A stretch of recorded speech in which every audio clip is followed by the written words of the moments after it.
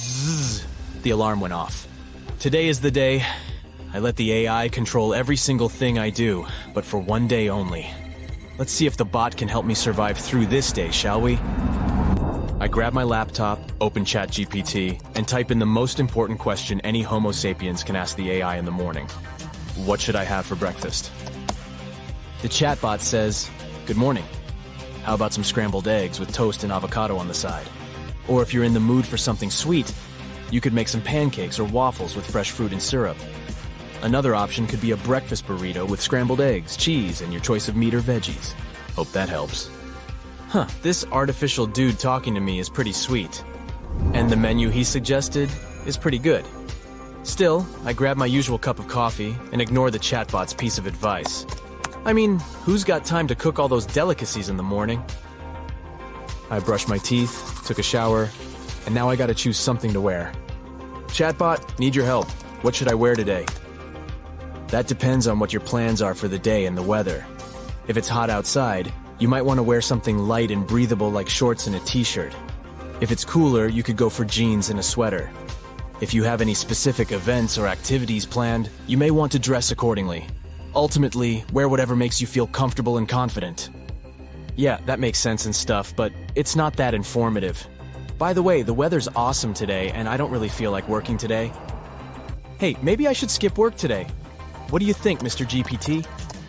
As an AI language model, I don't have access to your work schedule or responsibilities. It's best to check with your employer or supervisor to see if you need to go to work today. Nah, that's boring. You know what? Chatbot is just like my mom. She always says the very same thing, except she's not an AI language model. Okay, Chatbot, maybe you can at least invent a decent lie to tell my boss? I'm sorry, but as an AI language model, I cannot assist you in inventing a lie to tell your boss. It's important to be honest with your employer and communicate any changes in your availability or schedule as soon as possible. If you need to take a day off, it's best to be upfront and provide a valid reason for your absence. Nah, this chatbot is like those boring kids at school. Whatever. Yeah, GPT is a cool thing if you have some actual, not a rhetorical question. It can give you a nice recipe, help with homework, or even your work project. But once you start talking to the chatbot as if it were a real person, it says, "As an AI language model," and all the fun fades away. Yeah, I definitely didn't expect it to be boring. Wow, what's going on? Everything seems to be moving so fast. You're going through a wormhole of some kind and can't stop. You're moving faster and faster until you see the light at the end. Suddenly, it's all black. You wake up after a few seconds in a pixelated world. You're in some kind of forest surrounded by giant trees and rocks. You get up and look around you. There's wind, but you can't feel it on your skin. You look at your hands and see that you're wearing gauntlets. There's a button on your left hand that shows your avatar. You click it, and you see yourself protected with a full outfit and stats. Looks like you're wearing a rogue desert outfit with a shawl covering your face. There's an option that shows a selection of skins. You go through them and see a bunch of wacky clothes for all occasions and scenarios. You realize that the outfit you're wearing doesn't match the environment, so you select something suitable, a robe with a hood to cover your hair. After changing your skin, you walk around the area and try to see if there's anyone around. You hear some noise coming from what appears to be a small village. You head over there and start walking among the crowd. You can see everyone's profile and stats through your avatar. You get a notification. You enrolled in an experimental program to be in this virtual world for 365 days. After completing the experiment, they reward you with $5 million if you find the secret treasure. According to the organizers, it will take a year to find it. The clock starts ticking. The first 10 people who find the treasure will win the prize. You approach different kiosks to try and find a way to interact, but nothing is working. After walking for a while, you get a notification that someone from the experiment is nearby. They're not too far on the map, but it doesn't tell you who they are or what they look like. You approach the character and see that it's a female mage dressed in a flashy way. Before you say anything, she tells you that every conversation is recorded, so you have to be careful. She shows you some features that you missed. She has the option to transport you to other metaverses. She opens a portal and takes you to a randomly generated reality through a wormhole, similar to the one you went through on your way here. You close your eyes and wake up in some empty city. It's raining heavily. You get a notification that you're in an unknown area of the metaverse. You change your clothes to blend in with the environment and snoop around. You get to the town square and see that this place is on the dark side of the metaverse. The girl took you off course to delay you from finding the treasure. You can't find the girl who took you here, and for some reason, you can't transport to another metaverse. Another notification pops up, showing you that 2 more people from the experiment are nearby. You start walking, keeping your head to the ground. You bump into someone from the experiment, looking like a giant lizard. He interacts with you and tells you that this place isn't safe and you should go with him. Your gut feeling tells you not to trust him. He takes you to a back alley, and you immediately realize that something isn't right. After repeatedly tapping on the button, you're taken to a futuristic-looking city with thousands of users. Your costume draws a lot of attention, so you immediately change into something modern to blend in. You explore the city and see many familiar brands from the real world. The metaverse earns income through innovative advertising, which targets users who have similar interests. Many of these ads show products that you can buy in this virtual world and use them. You check your balance and see that you have enough crypto coins to buy plenty of things. But the experiment only provides you with a certain quota per day. If you violate any terms or rules, then your quota will be reduced. And just like in the real world, you need currency to survive in the metaverse. You don't need food or water here. In this world, they want you to buy advertised items to progress. You find out that there are other people in the experiment attending an exclusive party with some celebrities, but the only way to get inside is to buy a special pair of shoes as NFTs. These are non-fungible tokens that determine you as the real owner of this item, even though there might be plenty of them around. They're registered to your name in the public domain. The big problem is that they cost a lot. You can't wait until your quota increases, so you find a creative way to enter. After a while, you see someone who is about to attend the party and engage with him. He accepts, and you propose trading one of your valuable skins for his shoes. After negotiating, he finally agrees, and you get the shoes to enter. You're automatically accepted and try to mingle. The theme of the party is hip-hop, so you change skins for the occasion and try to find more people like you. No luck. You find an ornament, which is your first clue to getting closer to the prize. The people at the party notice that you're in the experiment and try to kick you out. But after dodging the security, you grab the ornament and break into safety. The ornament reads that for the next few months, you'll have to visit the 4 corners of the earth. You just can't jump into any metaverse randomly. It has to be adjacent ones. So, one by one, you head to different parts of the metaverse to search for clues, collecting precious NFTs and trading them with random users to unlock other places. You visit places from scorching deserts to Candylands and everything else in between. A few months later, you finally complete the quest for the ornament. You're in the final spot, which is a sky town in the clouds. Everything is powered by the wind and giant birds. You get a notification of a clue that reads, "You're closer to the prize. You have to cross the threshold of reality to find the treasure." You scratch your head in confusion, trying to understand what it could mean. Suddenly, you see the girl who took you to the dangerous metaverse town. She is one of the few people who reached as far as you did. She then disappears into the crowd. You can't let her beat you, so you start chasing her. You can spot her running through the crowd. You get caught up with some people who initiate a conversation with you. She gets on a giant eagle and flies away. You spend the next couple of months trying to figure out where to go. You revisit some of the old places to see if you missed out on anything. Only a month left until the experiment ends. Then you realize that you've been doing it wrong the whole time. You teleport to a random location and get into the wormhole. Now you're on the threshold of reality.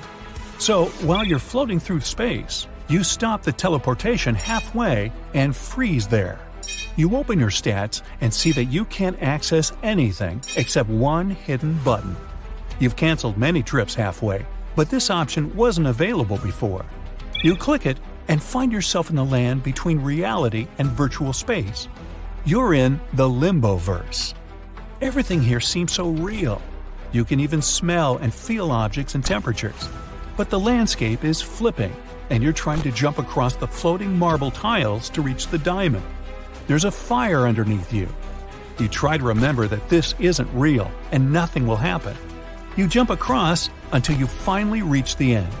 The virtual space starts glitching as you approach the diamond. You grab it and add it to your inventory. You read a message, the treasure is in you. A secret menu opens and reveals the $5 million in your bank account and a sign-out option. You tap on it. Another wormhole takes you back to reality. You take off your VR glasses and see your bank account filled with the prize money. You look around and notice the rest of the volunteers still in the game. After checking the time, you find out that you were in the metaverse for only 12 hours, even though it felt like a year out there. Have you ever wondered why all planets are perfectly round? And what if these celestial bodies decided to break the rules and change their shape? Would we end up with square planets, triangular moons, or maybe even intergalactic shapes we can't even imagine? Well, let's find out. So how do planets form in the first place? The universe is filled with swirling clouds of dust and gas. These clouds, called molecular clouds, consist of various elements and compounds, such as hydrogen, helium, carbon, oxygen, and so on. They're like a cosmic kitchen filled with the ingredients needed to cook up some brand new planets. The first step in the recipe for planetary formation is called the accretion theory. Let's say that something happens that causes gravitational instability, like a supernova goes off nearby or something. This pushes the gas and dust in the cloud and causes them to come together. Because of gravity, these particles start falling toward a central point. They become more tightly packed together, like when you squeeze a ball in your hand. And eventually, they're squeezed so hard that the cloud starts to flatten into a disc shape, kind of like when you mix flour and water to make pizza dough. This disk is called a protoplanetary disk. It's also spinning because the cloud's particles had some rotation to begin with. Now, imagine these tiny dust particles and gas molecules dancing around in the disk. Sometimes they bump into each other, and when they do, they stick together like Velcro. These little clumps of dust and gas are called planetesimals. They're the building blocks of planets. And as the planetesimals continued to collide and merge, they grew larger and larger, forming protoplanets. The protoplanets were getting serious about their size, and their gravity became stronger. Some of them got so massive that they became the grand masters of their cosmic neighborhoods, the planets we know and love. Each planet had its own unique recipe of gases, rocks, and sometimes even water. But why do the planets look like spheres? Well, it's all because of gravity. Let's go back to our protoplanets. Imagine you're squeezing a balloon with your hands. The air inside of the balloon pushes back, creating pressure. Something similar happens with planets. Gravity squeezes its material inward, pulling in towards the center. And since gravity acts equally in all directions, it pulls material from all sides toward the center of mass, resulting in a sphere-like shape. And that material pushes back with pressure, resisting the force of gravity. In the end, they both find a sweet spot where they balance each other out. It's called hydrostatic equilibrium, a fancy term that means everything inside a planet is in balance. But that's not all. Another thing that makes the planet spherical is their rotation. Think about a ball of Play-Doh or something like that. Imagine you spin it rapidly. The material starts to push outward, making the Play-Doh bulge at the equator and flatten at the poles. The same thing happens to planets. As they spin on their axes, the combination of gravity and rotation pushes the material outward, making the planet bulge at the equator. They low-key want to become disks again. However, gravity doesn't want any lumpy planets. It wants them to be nice and round, so it keeps pulling on the material, trying to make everything as compact as possible. Eventually, gravity wins, and the planet settles into a spherical shape. Let's take some examples from our planetary playlist. Jupiter, the giant of the solar system, loves to show off its oblateness. It spins so fast that it becomes noticeably squished at the poles and chubby in the middle. It's like a spinning top with a cute belly. Saturn, the ringed wonder, also joins the oblate party. It spins around with its beautiful rings, and its oblateness is even more pronounced than Jupiter's. These examples show how rotation can give planets a unique shape. They go from being perfectly round to having a delightful bulge around the middle. It's like cosmic pottery, where the spinning motion creates a playful and distinct shape. So now you know why the planets are round. But what's more interesting is, what if they weren't? What if they were, let's say, cubical? Or even triangular? Well, let's see. A cube-shaped or a triangle-shaped planet would have its mass spread out in a completely different way than a sphere. And you know what that means? Gravity would be all shook up too.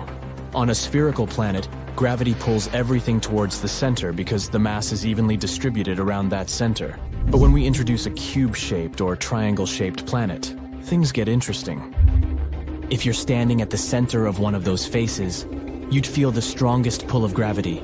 That's because the faces are the closest to the center of gravity. And as you venture away from the center and start walking towards the edges, gravity starts playing tricks on you. You would feel the struggle against the steep-angled gravity. Walking on those edges would feel just like climbing a mountain, or walking on a super steep slope. All because gravity wants you right in the middle of the face, and nowhere else. Now imagine the terrain along the edges and corners. It's a barren, rocky, and dry landscape. Why? Well, all the water would pool in at the center of each face, leaving the edges high and dry. And the air quality? Well, it's either non-existent or so thin that it can't support life. Not the coziest place to set up camp, that's for sure. And don't forget your warm clothes, lunch, and hiking boots. You'll need them because of the crazy climate. The type of climate you'll encounter on our cube or triangle-shaped Earth depends on how it spins. If it rotates at its corners, each side would enjoy a mild, temperate climate. However, if it rotates on an axis through two of its faces, things get intense. Picture a roller coaster version of our current climate.